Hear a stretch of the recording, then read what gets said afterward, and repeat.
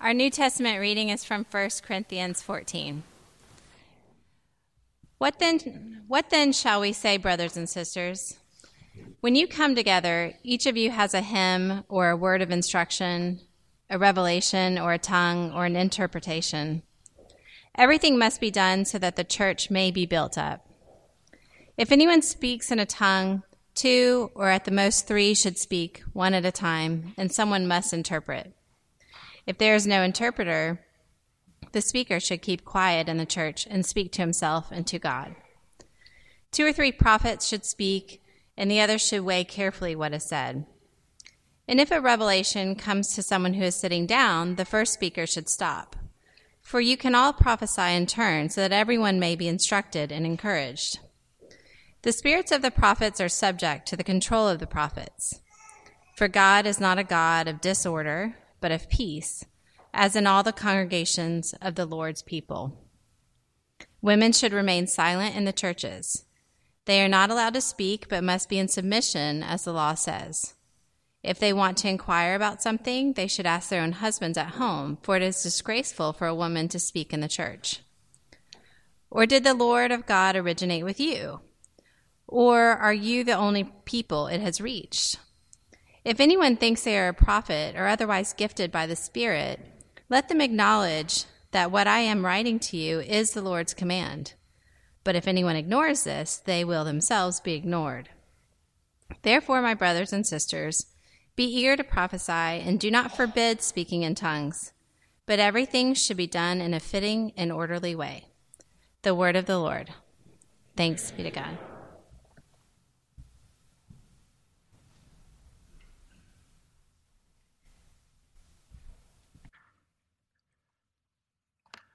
Okay, well, that was an interesting passage. And no one left, so at least I didn't see anyone take off, so that's good. We just finished our a series on our core values, and we're embarking on a 2-sermon series that I believe is an application of our core values, particularly core value 2, welcome into community, that Jesus extended a radical welcome to everyone. We therefore extend welcome to the same people he did.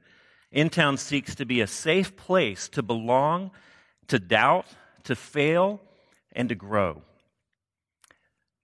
We're trying to create a safe community in which we can have meaningful and engaging and grace-centered conversations with one another over potentially controversial matters. And I think you probably saw the potentially controversial matter in the middle part of what Katie read.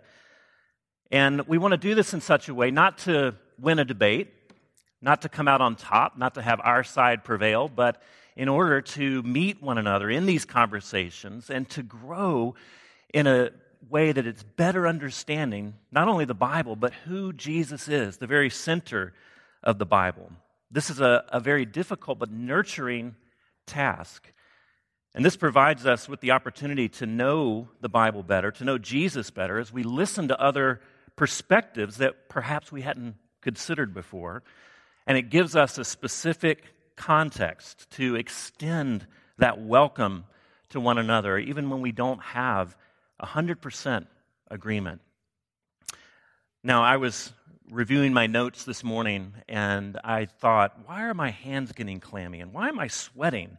Oh, it's because we're talking about this week and next week one of the 2 most controversial, most divisive verses or passages in the whole New Testament. And I want you guys to like me. I want you to agree with me. And most of you probably will, but there will be some that this will probably bump up against your preconceptions and bump up against parts of your theology in a way that might be uncomfortable. But I want us to learn to have these conversations because what's at the center of InTown, that is the gospel of Jesus Christ, is so compelling and so binding and so unifying that even when we disagree around the edges and in secondary, tertiary matters, that we can still stay in community with one another and extend welcome. So we're going to do 2 sermons on this series this week, and then next week we'll look at 2 Timothy 2, verse 12.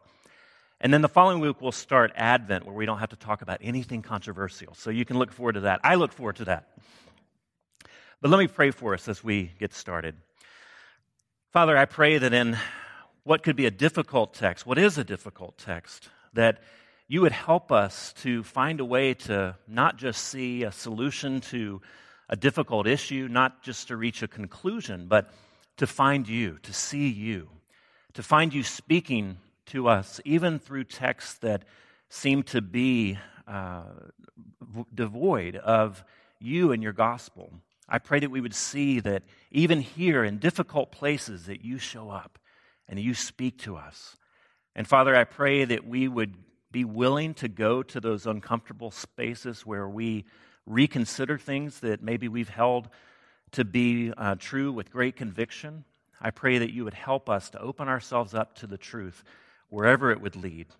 Father, I pray that would be true for not only those of us who are Christians here this morning, but if we're looking in from the outside, if we are surprised to find ourselves in a church this morning, if we're looking for answers, I pray that you would step into our story, even through this text. We pray in Jesus' name. Amen. So this text or this sermon rather, is a little bit different. It's going to be a little bit more teachy rather than preachy, a little bit more of a lecture type of format than probably what we're used to. It's going to be a deep exegetical dive into really just a couple of verses here. And for some of you, this is going to be thrilling. You love Bible study, and you love getting out tools, and you love looking at words and context and so forth. And others, it's going to be a little bit overwhelming, and it's going to stretch your muscles a little bit. But I hope that all of you will stay with me, because what we're trying to do here is not simply, as I said, reach a conclusion, but we're trying to learn to read the Bible better. And there's going to be a number of sort of exegetical hermeneutics, that is, how do we interpret the Bible. There's going to be a lot of those principles that are embedded in this sermon that I think will help us to get to a more mature place of understanding, studying, and reading the Bible.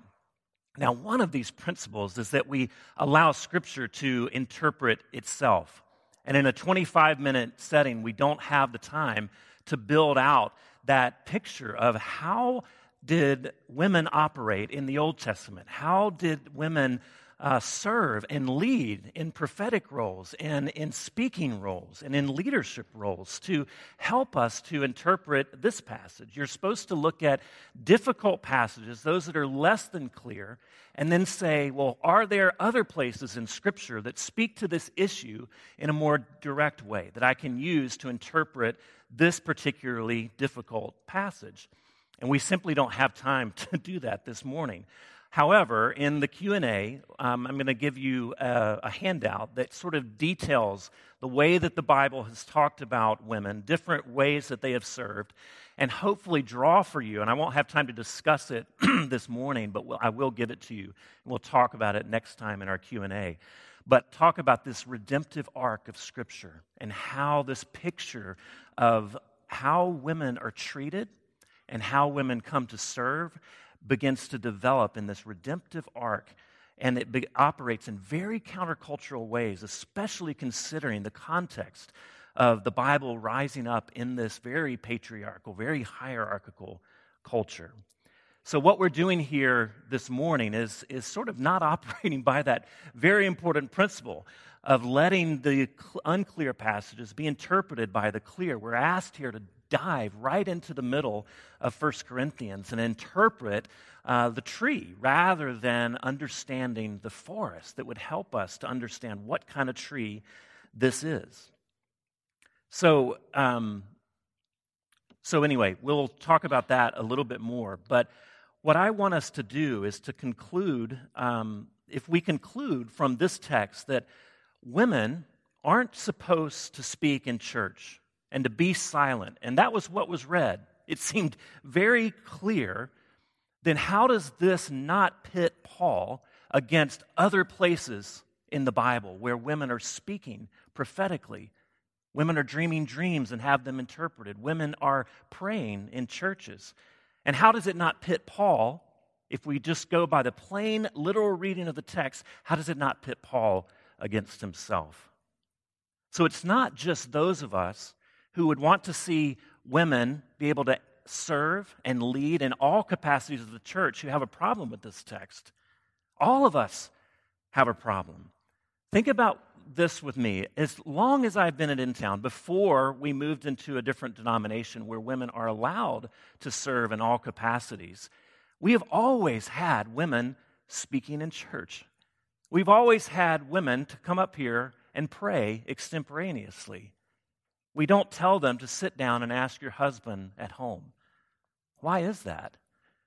Well, there's a difficult answer, complicated answer to that, but I want you to see, because we're going to get to that in a second. But if we can take this verse, this passage, completely at face value, we're already out of alignment with it. So it's a problem for those of us who would want to extend and elevate women to all versions of leadership, all places of leadership, but also those who want to take a more restrictive view. Because it seems like it's only the most fundamentalist churches that restrict women from speaking at all. And that's what Paul says here. So we need to deal with this. What are some potential solutions? Well, I want to suggest 4. And a couple of them are not good ones, but I want to share them with you. One is we could just ignore it. We could ignore what verses 34 and 35 says. Skip over it, excise it, take our red pen out, and just don't teach on it. With no justification other than, well, the times have changed, and we don't do this outside of the church. Why should we do it in here? Let's make it more palatable. This is regressive. This is harmful to women. It's harmful to the mission of the church. And I'm sympathetic to these motives because it certainly would be easier for those who want women to serve equally in the ministry of the church, just like they do in our everyday experience in all other places in our society. But this is a hermeneutic that's ripe for abuse.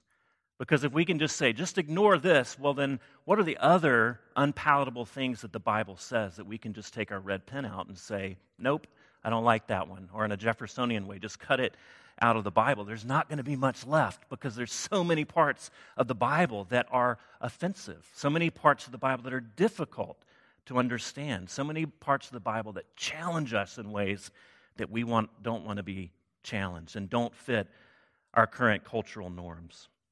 Well, I want us to be a church that doesn't just ignore things in the Bible, but I also don't want to disqualify half the church based solely on gender from serving in leadership capacities.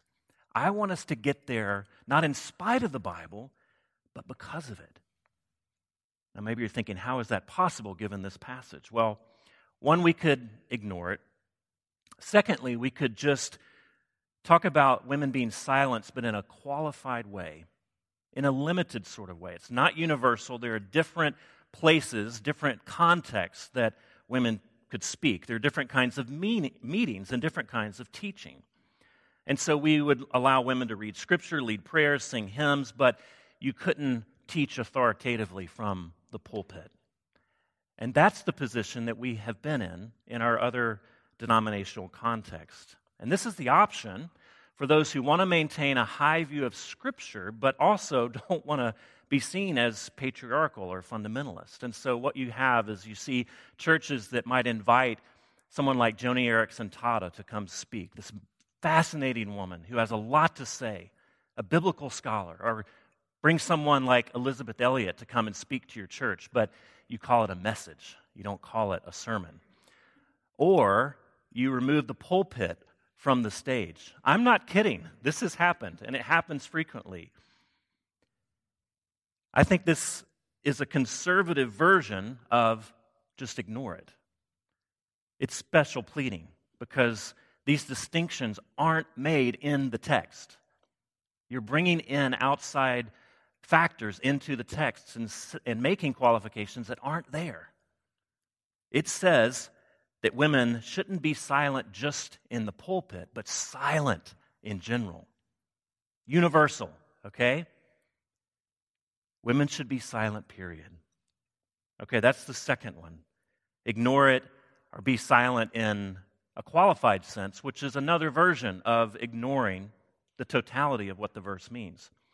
Now, thirdly, and I think this is where it gets a little bit more interesting, is that we could say, and I think there's reason to say, that this these two verses are what's called a scribal interpolation. Now, that's a fancy, nerdy, seminary way of saying that verses 34 and 35 were not in the original text. They were not in the original manuscript.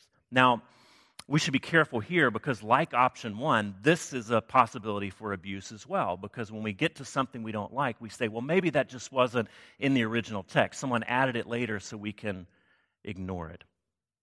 But I think if we're going to make this argument, it should be done based upon strong evidence and not just wishful thinking. Now, stick with me here because this is a bit of Bible nerdery, but I think it's important. The Bible that you hold in your hands, well, let's just pretend for a moment. No one brings a Bible to InTown. But if you were holding a Bible in your hands, when those translators set out to write the Bible, this interpretation, so the NIV or the NASB or the ESV, when they were sitting around in these committee rooms, they didn't just walk down to the library and grab the original copy of 1 Corinthians that Paul wrote. Those copies do not exist anywhere. Instead, they would have to look at dozens of manuscripts, which are copies of copies of copies sometimes, and then compare them to one another to see what is likely to be the original, what is likely to be the best representation of what Paul actually wrote. It could be decades before. And so when you find a text that's duplicated across multiple manuscripts over many geographical areas, you can be more confident that the copies are faithful to the original. And I don't want to undermine your confidence in the Bible that you actually hold, because for most of the Bible, the manuscripts agree to a significant degree. And the Bible is trustworthy, but there are some places in the Bible that have different things, because humans copying these by hand over many decades and many centuries sometimes make a mistake, believe it or not. And so you have to go back and say, which are the most trustworthy? Where is there the greatest coherence? That's likely to be the passage that Paul wrote. Sometimes you're working with fragments. Sometimes you're working with manuscripts that have parts of the letter at different places than they actually show up in your Bible. Okay? And that's actually the case, believe it or not, with verses 34 through 35. In the earliest manuscripts, they didn't show up where they show up. They showed up after verse 40. And there's a reason for that, because one scholar says these completely interrupt the flow of Paul's argument if they are placed there. And so a scribe potentially later wrote it in the margins of this in hopes to make it cohere with other parts of the Bible, such as 1 Timothy 2. As a Greek scholar, this guy's name is Phil Payne, and he's not the only one making this argument, but he says that there's no way these fit between 33 and 36. They destroy the logical flow of the argument, which is speaking about tongues and about prophecy. Now, I'll spare you going too much more deeply into this, because he wrote an article that was about 30 or 40 pages about this one thing, and I read them all. I even understood some of it. But what he is trying to do, he is actually a conservative biblical scholar. He is trying to make the Bible cohere. And he's trying to allow the Bible to be internally consistent. And he finds that these verses there are not consistent. Now, this sounds very complicated, but it's not that novel or unusual. If you did have your Bible with you, I think Jason Downing's here, you can borrow his. His weighs about 12 pounds. If you looked up a couple of places in Scripture, if you turn to Mark 16, or if you turn to John 7, you would find footnotes at the bottom of the page that said, this passage is not in the oldest or most trustworthy manuscripts.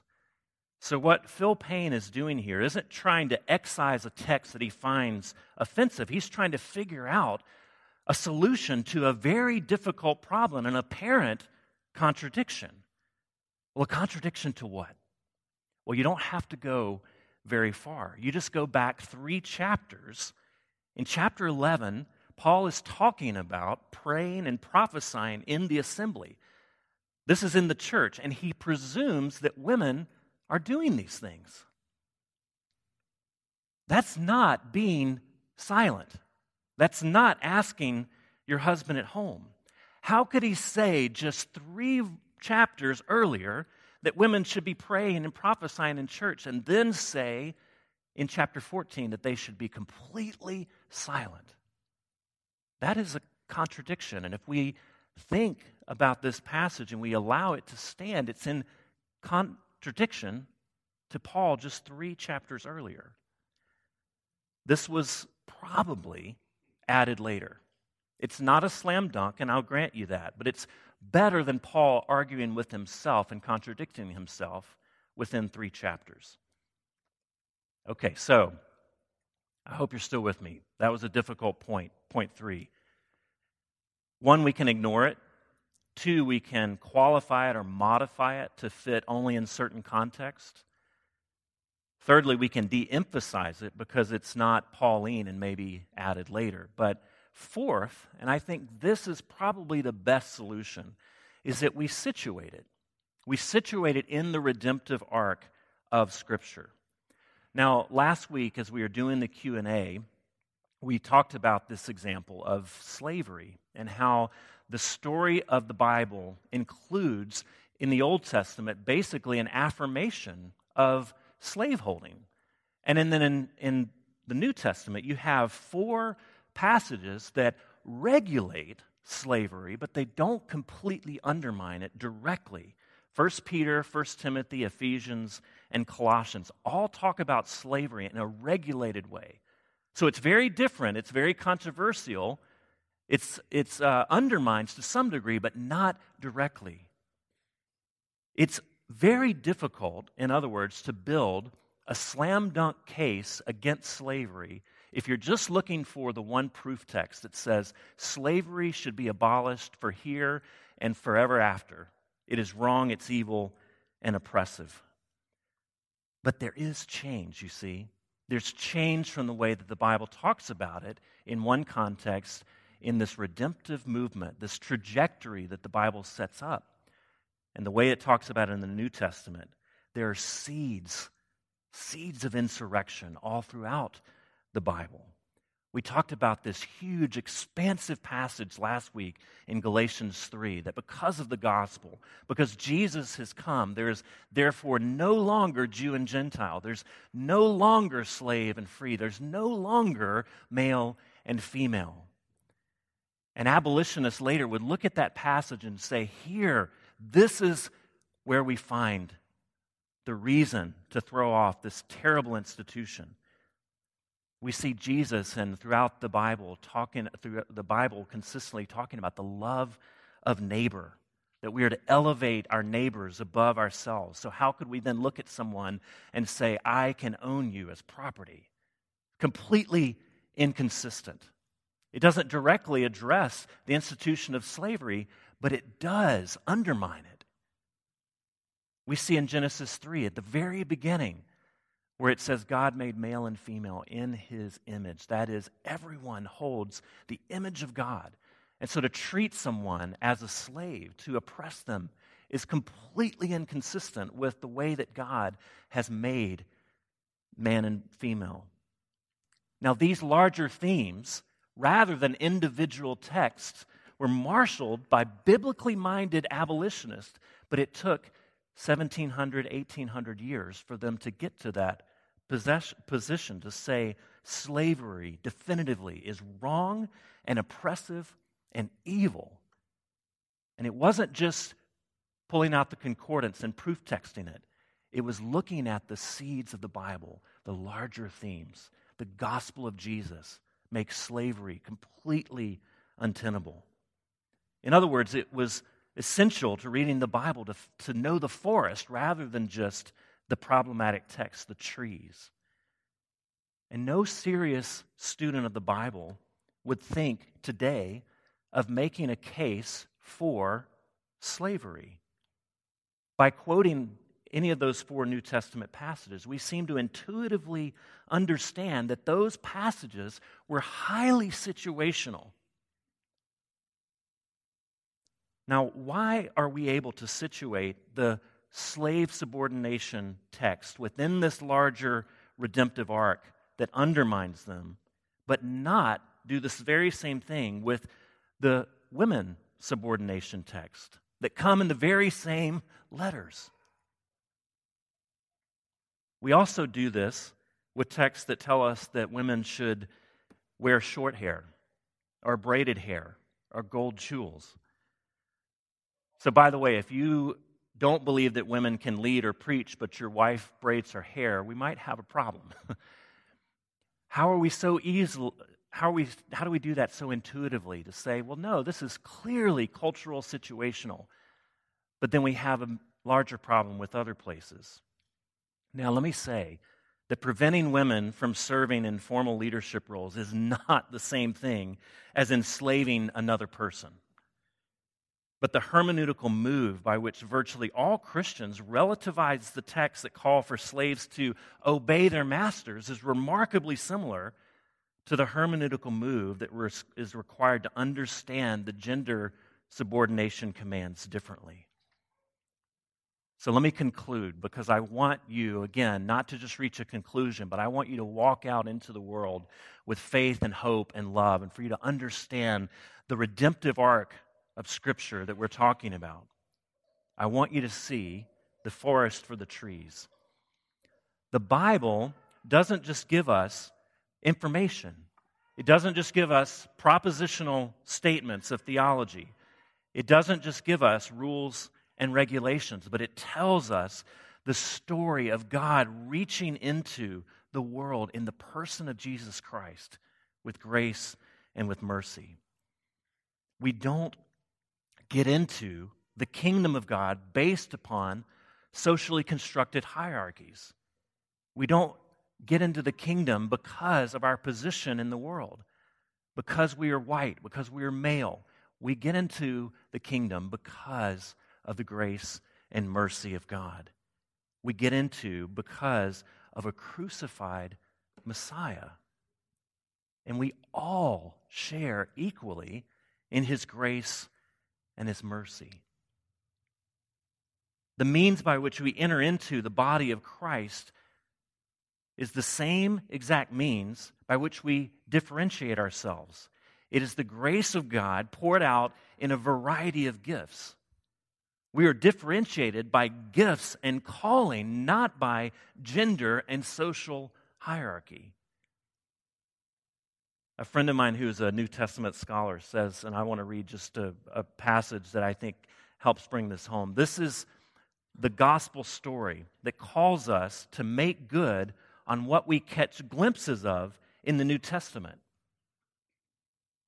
When we read of women as co-workers of Jesus and Paul, as a deacon, as an apostle, these are in Romans 16. When we read of women speaking and praying and prophesying in public worship, this is 1 Corinthians 11. When we read of women transcending social mores in order to follow Jesus in His ministry, think of Mary and Martha sitting at the feet of Jesus as a disciple. This was completely unheard of. When we read of women being entrusted with the task of bearing witness to the resurrection, think of the Easter stories. In each of these moments, we're catching glimpses of a new creation in which there is no hierarchical distinction between male and female. It is not a vision that is worked out consistently in the first century culture in which the New Testament writings grew up, but it is one that fits within the plot of a story that turns all social hierarchies on their head as God comes to rule the world through a crucified Messiah. And he says, this is the first reason why I believe that the inclusive, more egalitarian voices of the New Testament demands our allegiance in contemporary settings, because it does a better justice to the gospel story. The continuing hierarchy of men over women, of anyone over another, is the result not of God's good creation, but it is a result of the fall. And Jesus' new creation says, no. We are united. We are made one apart from our social value, our standing in the world.